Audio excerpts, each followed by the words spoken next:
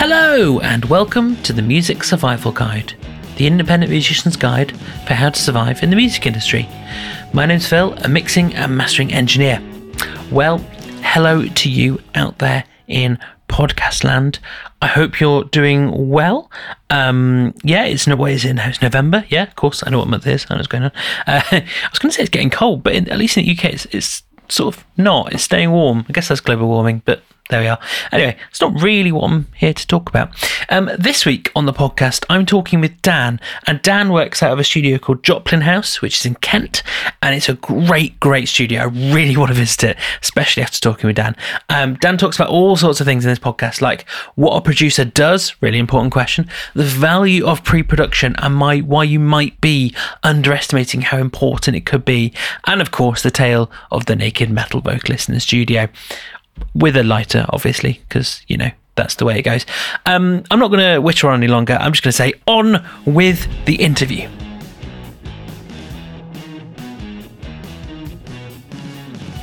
So, today on the podcast, I am joined by Dan Lucas of the Joplin House. Dan, how are you? I'm very well, thank you, yes. Enjoying actually doing something studio related that isn't a recording session. Although we are recording, so... Well, I suppose, it's not a form of recording. It's me being recorded now, which is a nice change. That's very true. So, as always, my first question is from an online random question generator. So it's something really serious, which is, in this case, the question is, what do you know how to do that's useless? What do I know how to do that's useless? Generally, if I've learned how to do something, there's a reason for it. That's a tough one. The thing is, I don't really have any party tricks. Like, I'm quite a boring... I can't do anything fancy with my face. I don't know how to... I don't have anything that I've, not had to learn for a reason. So I really wouldn't know how to answer that, to be honest. Maybe something will crop up later, or... I'm sure my girlfriend can think of something, but Are you a holder of useless information? That's what my thing. Yeah, I definitely know a lot of stuff about things that most people wouldn't be interested in. I like looking stuff up. If I watch a film, I'm straight on Wikipedia looking up who the actors are and where it was filmed, and all of that kind of stuff. I know an awful lot about murder locations and horror movie locations and stuff like that. I guess that's pretty useless, really, but... Depends what you want to do with the information, I guess. So I guess my first more serious question is, how did you get into music in the first place? I started playing piano when I was 5. I think my mum and dad just bought me this little plastic white Bontempi organ from Argos. I'd never asked for one, I don't think. They just bought it, and I really enjoyed playing it, so they got me piano lessons. And then I didn't really like my piano teacher. She was quite strict and would sort of smack my knuckles if I made a mistake, and so it wasn't very enjoyable. But I did enjoy playing music, so I then decided to start learning guitar, probably when I was about 8. But that wasn't quite as I'd envisioned it. It was this old woman sort of teaching. There was about 10 of us sitting in a semicircle playing hymns and strumming with our thumbs. And I guess by about 9 or 10, I'd discovered Aerosmith and Guns N' Roses, and I kind of thought there must be more to guitar playing than this. And so then I started having proper guitar lessons, and then, I just picked up other stuff as I went. But my mum and dad, they're not musicians, but they were huge music fans and always listening to The Cure or Pink Floyd or the Beach Boys or the Smiths or something like that. So I kind of got introduced to some great music at a very young age. and kind of never really wanted to do anything else. And then I was quite fortunate that my senior school, we had a really great music department, and they were really encouraging. And a few of us put a band together when we were 11 or 12, and it just sort of developed from there, really. Like, I'm not much good at anything else other than, as I say, finding out murder locations. There's a job in that as well, if you ever need it, I'm sure. Well, yeah. So you set out, a bit of piano, guitar and things like that. So how did you make the leap from being a musician into being a producer? Well, I was always in and out of studios as a musician. And actually, the first studio I ever recorded in on my 14th birthday was this studio. But back then, this was in 1996. So back then, there were two studios pretty much in the area, this one and another one, both analog, recording to 2-inch tape, but this was a 24-track studio and the other one was a 16-track studio. So this was like the better one, and my band booked it on my 14th birthday, and I walked in through the control room door, same door that's still there, and saw this massive great mixing desk, and it smelled of like old gear and cigarette smoke and all of that kind of stuff. And I was like, wow, this is what I've been seeing I used to love that documentary, A Year and a Half in the Life of Metallica, where they're making the Black Album, that is a great documentary if you really want to see the role that a producer plays. So I used to watch that religiously, and then I'd come into this studio and thought, wow, this is just like it is on there, and kind of fell in love with it. But over the years, I did a lot of touring, sort of from quite a young age, in sort of metal and hardcore bands. So we were in and out of a lot of different studios, but never really getting the results that, nothing ever sounded like a record. Like, it always sounded like a demo. And at that age, you'd sort of think, oh, it's because I didn't do it at Abbey Road or something. But I would always kind of know what was wrong with it. It could be that just, the guitars weren't loud enough, or the drums just sounded trashy. So I started to experiment at home. I think I got a cracked copy of Cubase. I also had a little Tascam sort of Porter studio, and I would take that to my band practices and mic everyone up with whatever mics were lying around. And then they would go into the PA desk, and then I'd come out on a left and right channel into my two channels on my... So you'd kind of have to mix it before it was recorded. But listening back to those, I was like, these actually have more energy than some of these proper studios we've been into. And yeah, so I just bought some bits and pieces, bought a little digital converter, and eventually then a sort of USB interface. I'm trying to think what my first... No, it was an RME sound card. I think it was called a Hammerfall something or other, and it had a load of ADAT ins and outs. And then I bought a little Fostex VC8 8-in, 8-out digital converter that plugged into it, and then I had a little Spirit mixing desk, which it didn't have. Classic. Yeah, Spirit Folio, but it didn't have direct out, so you had to use the inserts.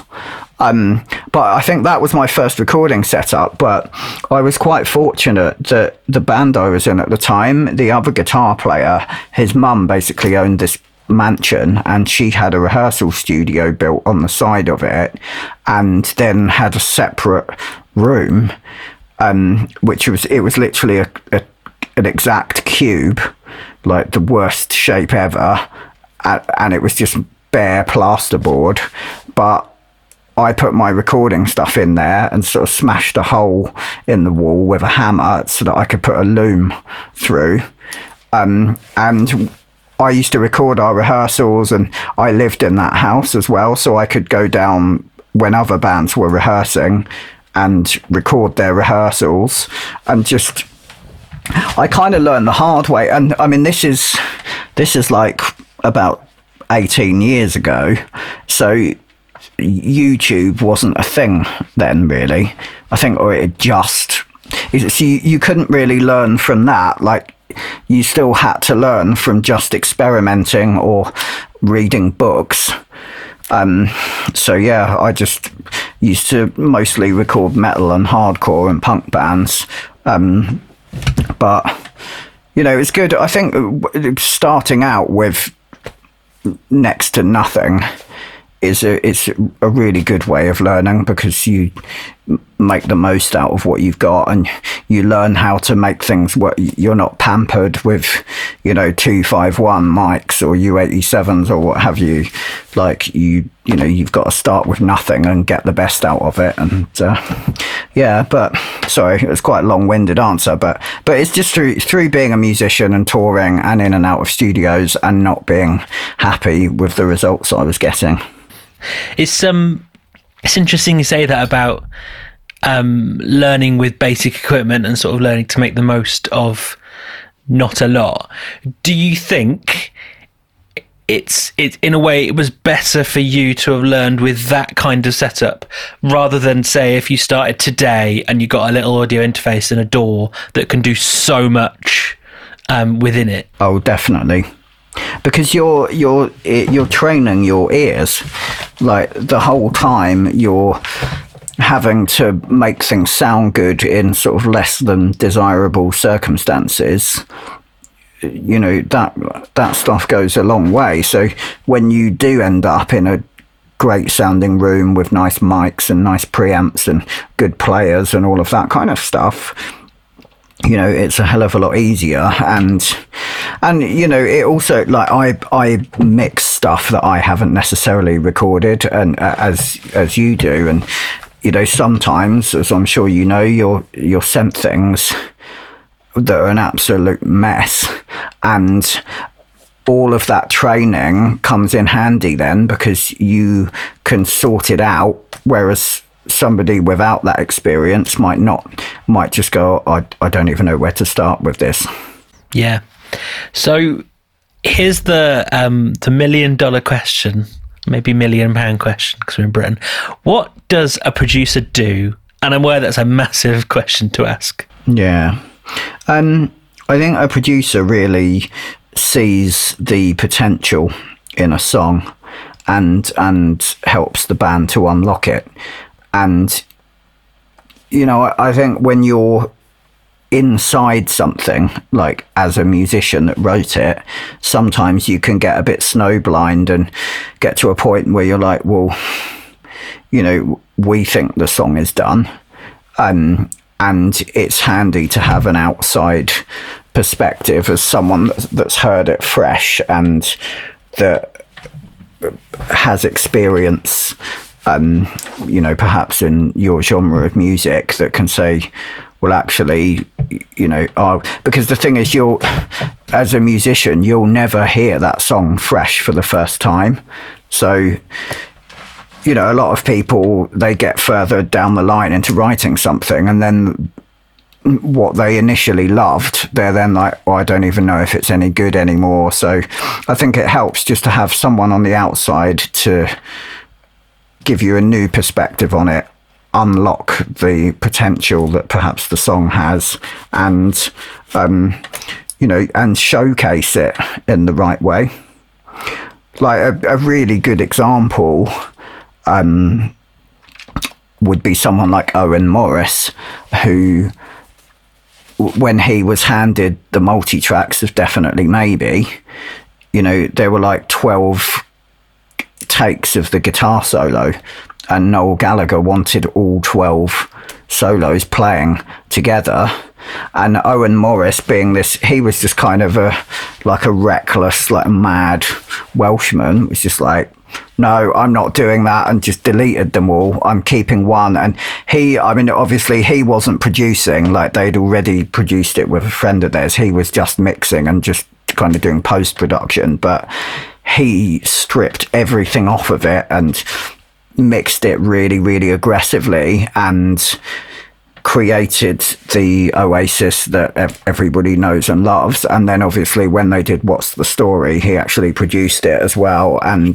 But that could have gone to somebody else that would have showcased those songs in a completely different way and polished them up, and maybe it would have been as big as it ended up, like maybe it wouldn't, like you just don't know. But I think it's up to the producer to take a song and showcase it in the best possible way. And I think that's why bands have to be so careful about who they choose to produce their music, because somebody could take it in a direction that you're just not cool with, or that is detrimental to the music. But yeah, it's just unlocking the potential, really, I think, of band songs, and giving them other points to consider and an outside perspective. So, I guess, kind of nuanced follow-up question to that is what is the difference between a producer and a recording engineer? Because if you say you're in a band and you've got a studio nearby that you can hire, and it'll come maybe with an engineer. For those who don't know, what's the difference between someone like that and then a producer? Well, I mean, I guess, like, if it's like this studio, for example, I am a recording engineer and a producer and a mixer sort of rolled into one, and I will also play those roles separately. If, like, when my band did our album, I produced it, but we had someone else engineering it. But a recording engineer generally deals with the more technical side of things, setting mics up, operating the tape machine or Pro Tools or whatever, maybe a bit of EQing thing. I would say the recording engineer, if there's a separate producer, then the recording engineer is more kind of the person that is doing the technical side of things, and the producer is the person that's making more executive decisions on song structure, dynamics, the tone of things. It might be the engineer that's moving the mics around and stuff, but it will likely be the producer saying, the guitar sounds too bright, or can we swap that mic out for something else? And then the engineer's the person that does it. I mean, they're very much a team, but I think the lines often get blurred. People think a recording engineer and a producer are the same thing. But the producer could be somebody in the band. If a band comes in here, I will usually say to them, do you want me to produce this session? In which case I will put more input in, and I might make some executive decisions, or certainly make more suggestions. But you might have someone in the band that's like, no, I've got a very specific idea of what I want, and they're okaying everything, and they're very much producing it. They're the boss in that moment. I guess it's one of those classic things where those roles are sometimes, and often actually nowadays, mixed, where producers are often recording engineers and recording engineers are often producers. But then you have those kind of people who only produce, and it makes it very clear what a producer is. So it's people like Rick Rubin is who I'm thinking of. People who are really hands off with the kind of technical side of things, but they've got that kind of vision overall for what it's like and what it will be like. And I think that's like, I think I would prefer to just produce, and because then you can focus on one thing and you don't have to worry about running back and forth and setting up headphone sends and, getting channels working on the desk and all of that kind of stuff. You can just focus on the musical side of things, working with the musicians and all of that kind of stuff.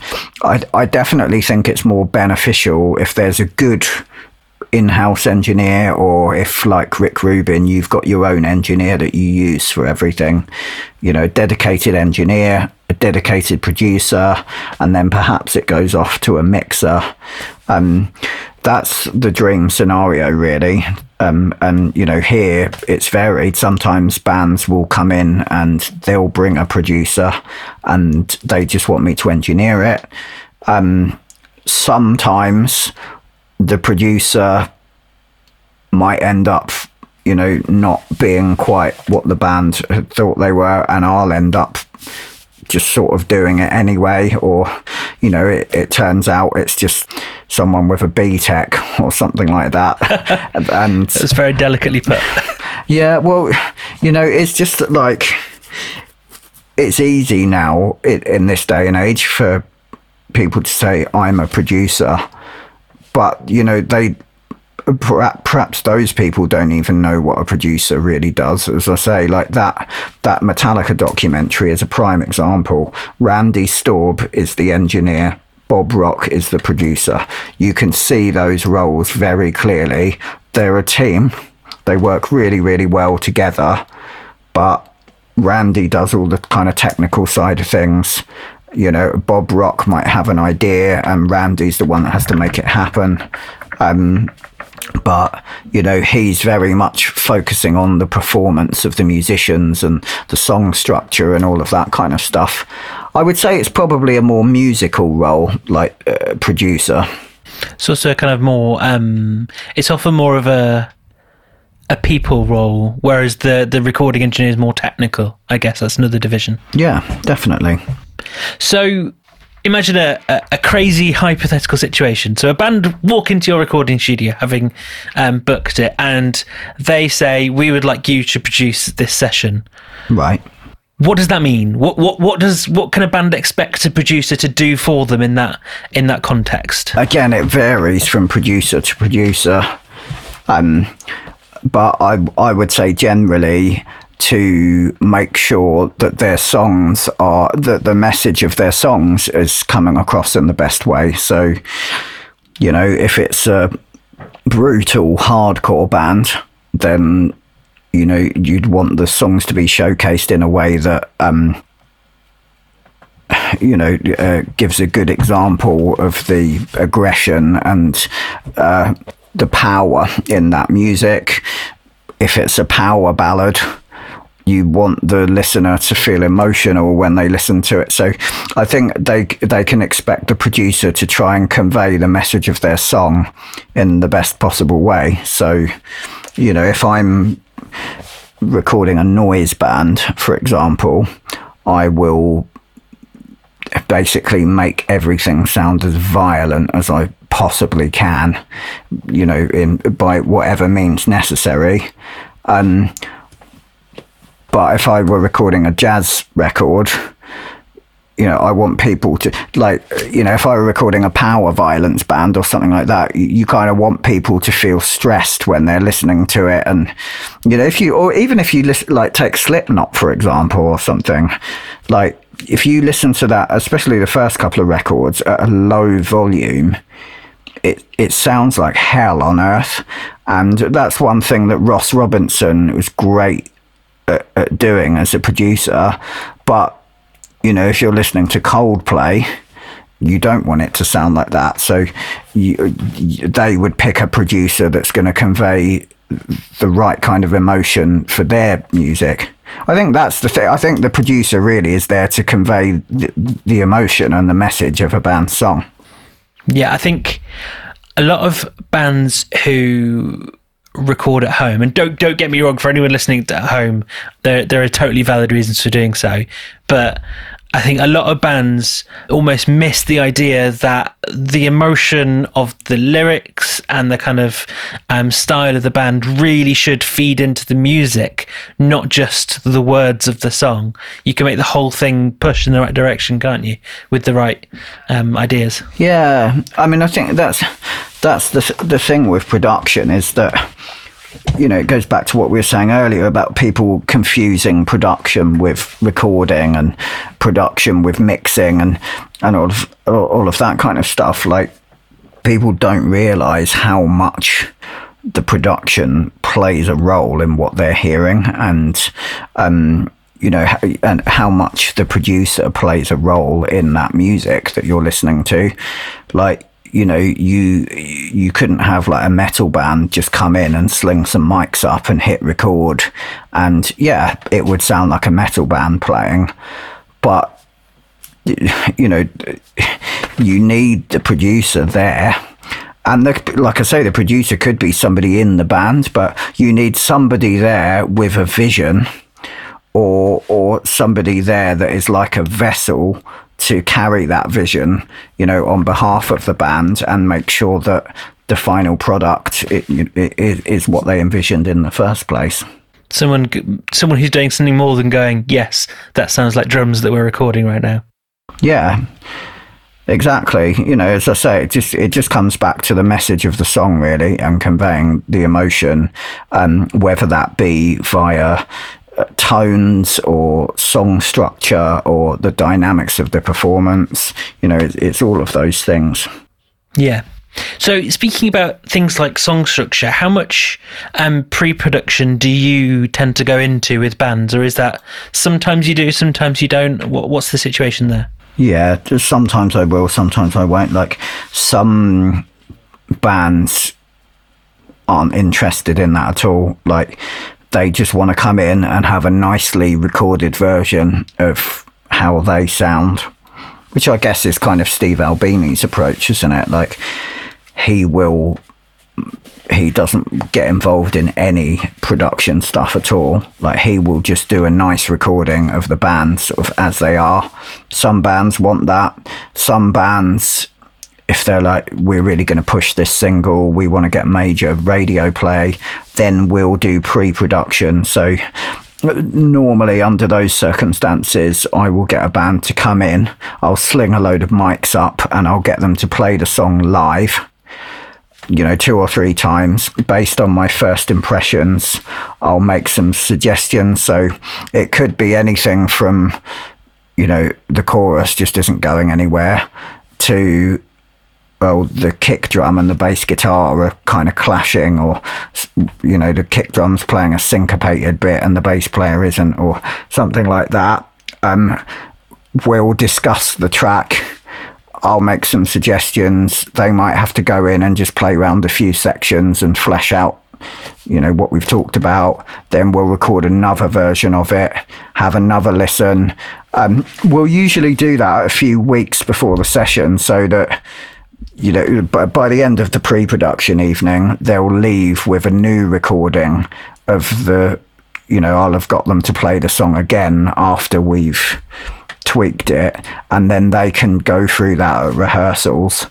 But inevitably, when we do the proper recording session, there'll still be bits and pieces, but at least I've highlighted some stuff in advance, and we've kind of worked on the big stuff, well in advance of the actual session. It's definitely worth doing. Yeah, I think a lot of bands, especially smaller bands and unsigned bands, that's not particularly something that they maybe have even considered. Like, in a lot of people's minds, the recording studio is supposed to go and record and in some way spend as little time as possible because it's not cheap. But I guess it's a case that they haven't considered what the benefits of those things, of pre-production is, especially if it's one of those kind of singles where they go, this is going to be like a centerpiece, as it were. I think people don't realise what where the production starts. I think when people, for a lot of inexperienced artists, they think pre-production means the production that you're going to do at the session. What it actually means is you're doing production now.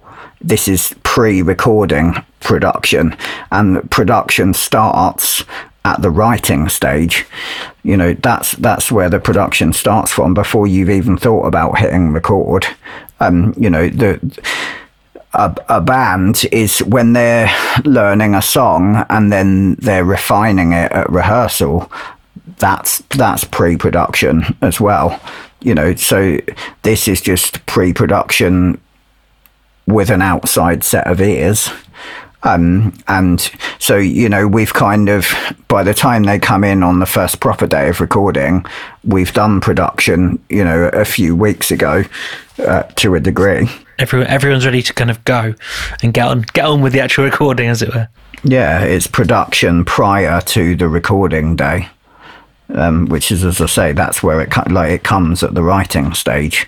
on a kind of, I guess, stepping back a bit, what are the advantages of heading to a recording studio for recording as opposed to a home studio? An obvious one would be in terms of drum sound. It certainly helps to record drums in a properly treated room, and having access to nice equipment. But I think the main thing is the vibe and the social side of it. Like, if you're at home, there's distractions. You might perhaps not take it as seriously. If you're going somewhere as a band and you're making a thing out of it, and you've bought all your snacks from Tesco's and all of that kind of stuff, it makes it more of an experience. It makes the artist more excited, and it makes them feel inspired. And certainly with this place, you walk in and you see all this cool stuff that you can play with, and you've got access to equipment as well that you might not have ever even seen before, and there might be certain pieces of equipment that inspire you to write parts. You might be inspired by the surroundings. Again, that's why all of these things are important. Like, when you're choosing a producer, you've got to look at the artists they've worked with, what their background is. Have they got experience as a musician themselves? Are they going to make you sound like you don't want to sound? And it's the same with choosing a studio. Like, is it in the middle of a city centre? Is that your vibe? Like, do you prefer somewhere in the countryside? Have they got cool gear to play around with? Do you not care about that stuff? Do you like modern and flashy and high tech, or old school and vintagey? Like, all of those things add up to whatever the final product is. But yeah, I think it's more about vibe and experience and being in the right mindset and feeling inspired than anything else. And then, of course, you've got nice rooms to record drums in, electric guitars and stuff like that, bass, even vocals, keys. That doesn't really matter. Like, you can record those anywhere. You can record a DI in your bedroom and send it to someone to reamp if you don't want to use an amp simulator or something. But drums, I think, is the main thing. Or if you want access to a real piano or something like that. I think the other benefit that a lot of people don't think about is, well, a lot of people, when they think about the studio, the first thing they think about is money. And obviously at home you can save money. That's kind of an obvious thing. But almost paradoxically, I think it's something that bands don't think about enough. When you're investing monetarily in your recording, I think it almost makes band members kind of focus, and it's almost like a kind of like, we're in the studio, this is great fun, but we're here to work. Like, we're not at home, we're not at a place where we necessarily relax, or the studios are often relaxing places. We're here to make a song or several songs, and that's the point of it. You'll get it done a lot quicker. And also, obviously, with a studio, you've got an engineer or a producer that's running the session, that's saying, right, let's crack on with the next song, let's do this. And I guess that goes back to the producer role again. You've got someone that's managing the session and managing the time, and making sure that we're working within a certain time frame and getting things done. If you're recording at home, you don't really have that, or you've got, I've got to go to work for a couple of hours, then I'll pop back round, but I'm going to pop to the supermarket on the way. Like, if people have paid for studio time, they've booked it off of work, they're going to be there all day, they're readily available. We need you to redo that part now, can you just jump in? Like, yeah, it's like you say, it's just it's a lot more productive, so you're certainly saving on time, and the end result will just be better. And it's a nice memory to have as well, like when you listen to a record, just being like, oh, that that's a reminder of this really great time we had, and or listening to a part and going, oh, that we ran that guitar through a Leslie speaker cabinet, and all of those things make it romantic and a magical experience for people. I totally agree. Like it's the side of things that people, I don't think about enough, the experience of being in the studio. Making a record it's not just a case of going to a building and miking some stuff up. Like, it's all of the other things that come along with that.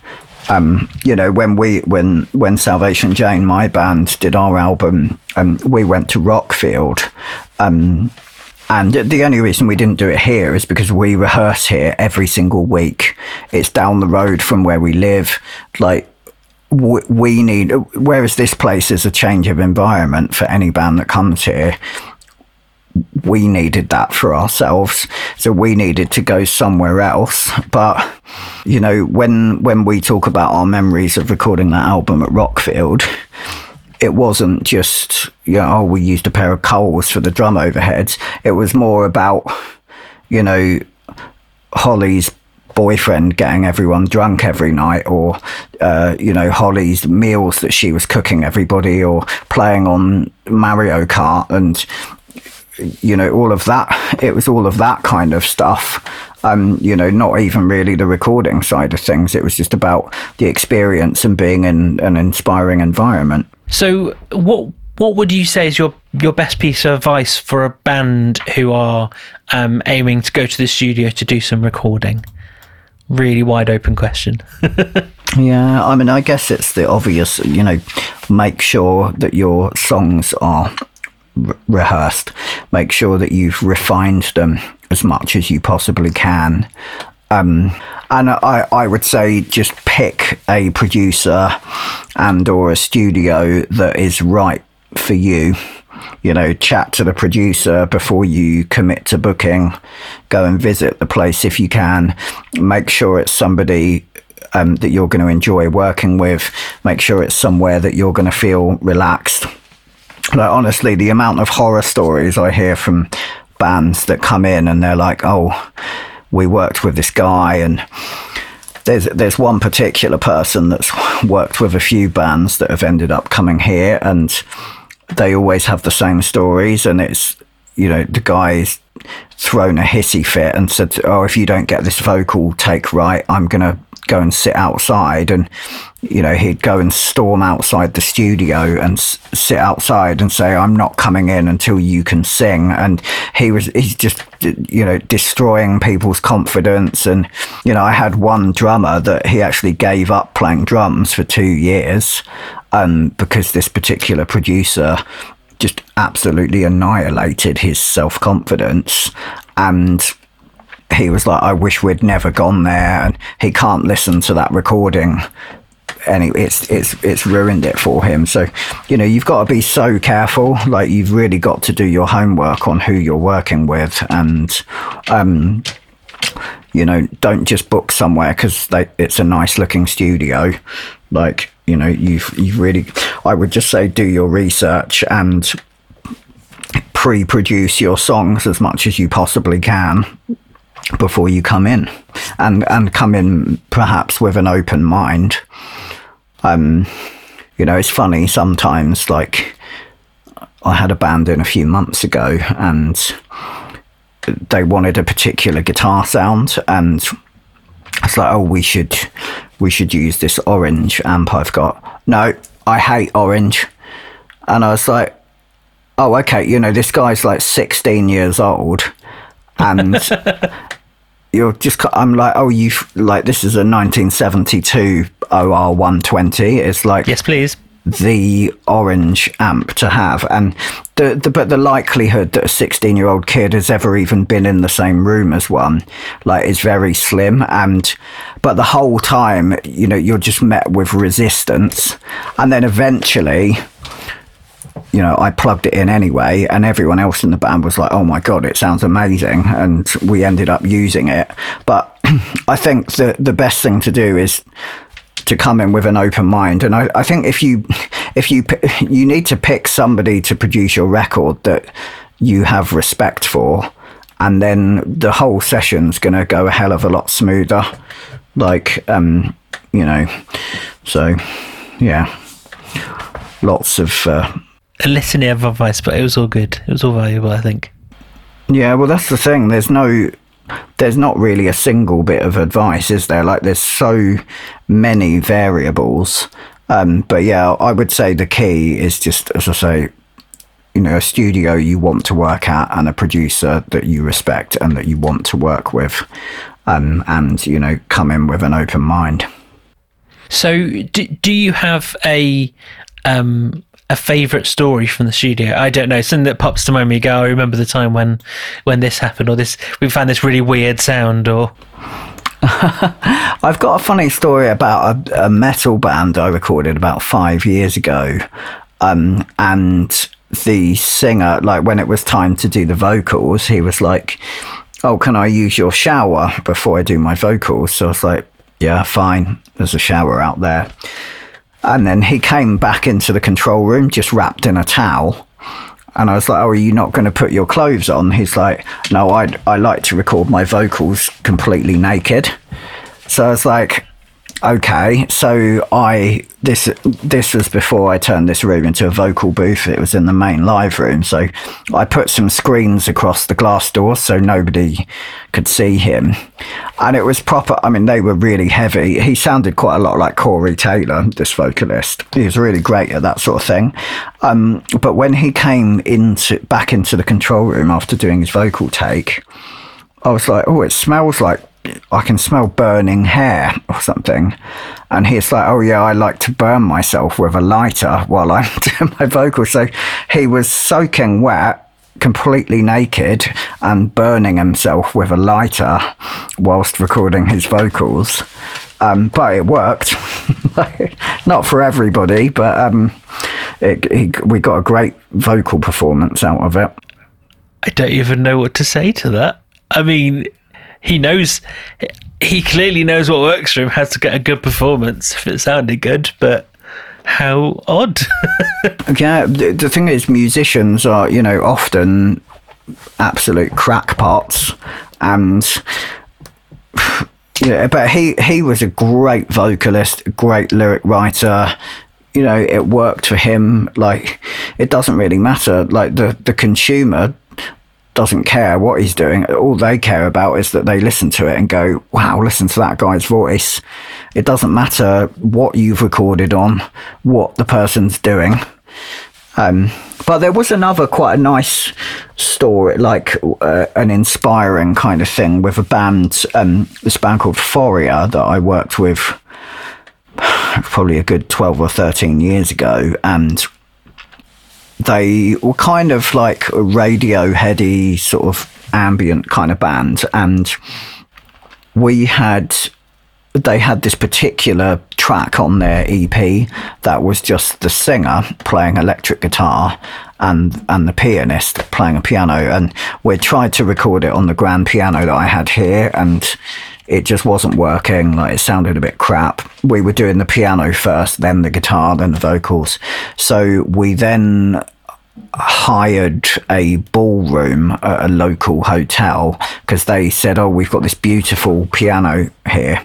So we went down there, and I took a laptop and a few mics and a USB interface, and we got there, and the piano was like absolutely hideously out of tune and all clunky sounding, and it was really disappointing. And then a couple of days later, someone responded to a Facebook post and said, "Oh, my mum's got a Steinway Model C. You can come and record that." So we're like, great. So we went over to this really big posh house nearby, recorded this beautiful piano, got this really, really nice piano take. But when we got back to the studio and listened to it, we were just like, it just wasn't sitting right. Like, they were just, this performance, it just didn't have any magic at all.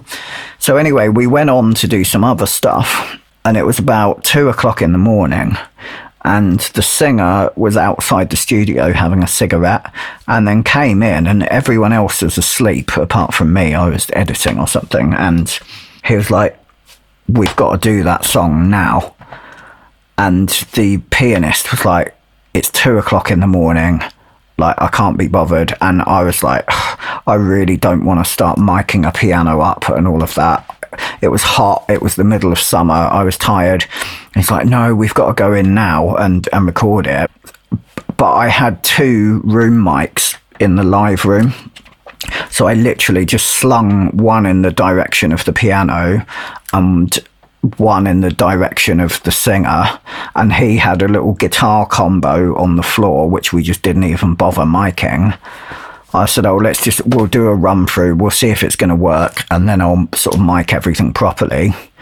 So they just recorded it live, and everyone in the control room was like, oh my God, that was it. Like, it was absolutely amazing.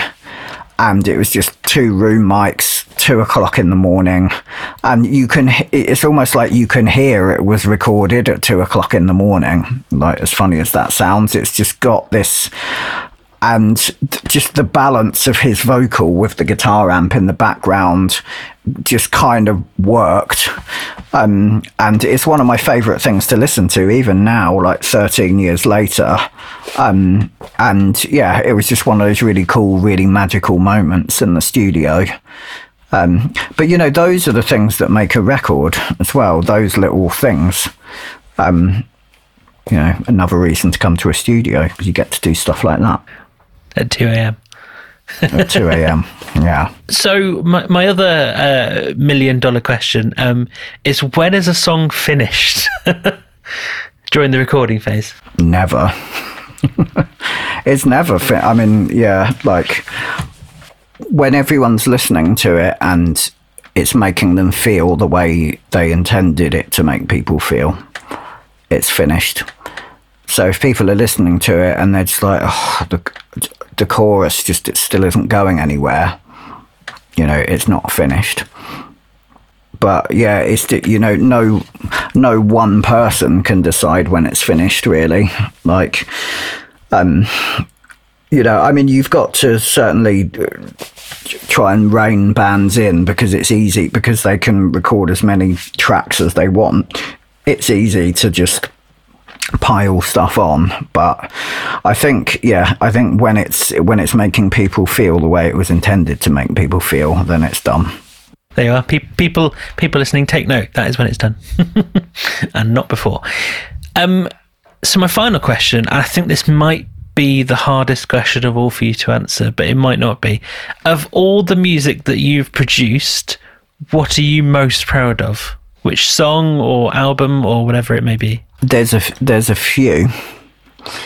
I'm actually really proud of a band I work with called Rapturous, who had some sort of bad experiences with recordings before, and you know that they've got a certain thing about them where they blend this.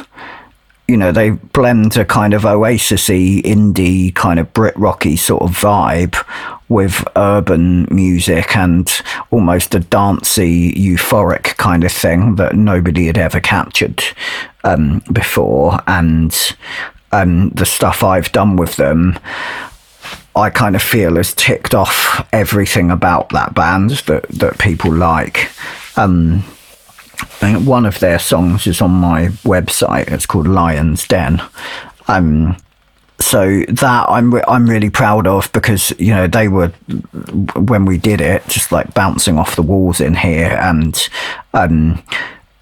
as I say, they were looking for somebody that could encapsulate all of those elements and make them work, because they're all quite different. So yeah, there's that. In fact, my band, Salvation Jane, our album, A Mouthful of Magnificent Spite, I'm really proud of, especially the opening track, Apathetic Apologies. That was something that I had a very, very specific idea as to how I wanted it to come across, you know, before we ever recorded it. And it's nice to actually hear that has come to fruition. And probably the stuff I'm doing with Ruse at the moment as well. Because again, I'd been friends with Shauna for a while, and kind of never really felt like the recordings felt like the same band that I'd seen live. And then she came to me about a year ago. We did 2 singles which were released this year, Breathe Into Me and Pretty Face. And then we did the rest of the album in August, just gone. And there's a new single coming out from that in a couple of weeks. And I think that's the one I'm most proud of out of the stuff we've done. Yeah, but there's been so many. Like I've been recording other people's music for nearly 20 years now, so I'm sure there's stuff I've forgotten about as well. But there you are. That's a good selection for people to listen to as they go. I'll try and work out how to do it, but I'll put some links in the show notes, possibly to Spotify, and anyone listening can just click down there and go straight to it. So there you are. Simple, but listen to the end of this episode first. Cool. Well, that's all my questions. We've got through them all. Huzzah! Thanks for talking. No, thanks for having me. Wasn't that a really, really great interview, full of insights, full of takeaways, I've got to say. If you are wondering, I have put links to the songs discussed in the last question in the show notes below. So if you can click there, you can find links to Spotify within. So that is it for another episode of the Music Survival Guide. If you enjoyed it, please leave a review wherever you listen to the podcast. It's really valuable, really helps more and more people discover what's going on here. Please also share with any friends and bandmates you thought was useful. If there's interesting tips and insights you have about pre-production or producing in general, going to the studio, things like that. Finally, I really appreciate every single one of you. So if you're interested, we have a community on Facebook called the Music Survival Guide Community. Hop over there for chats about music and band life with other musicians and industry people, and I will see you next time.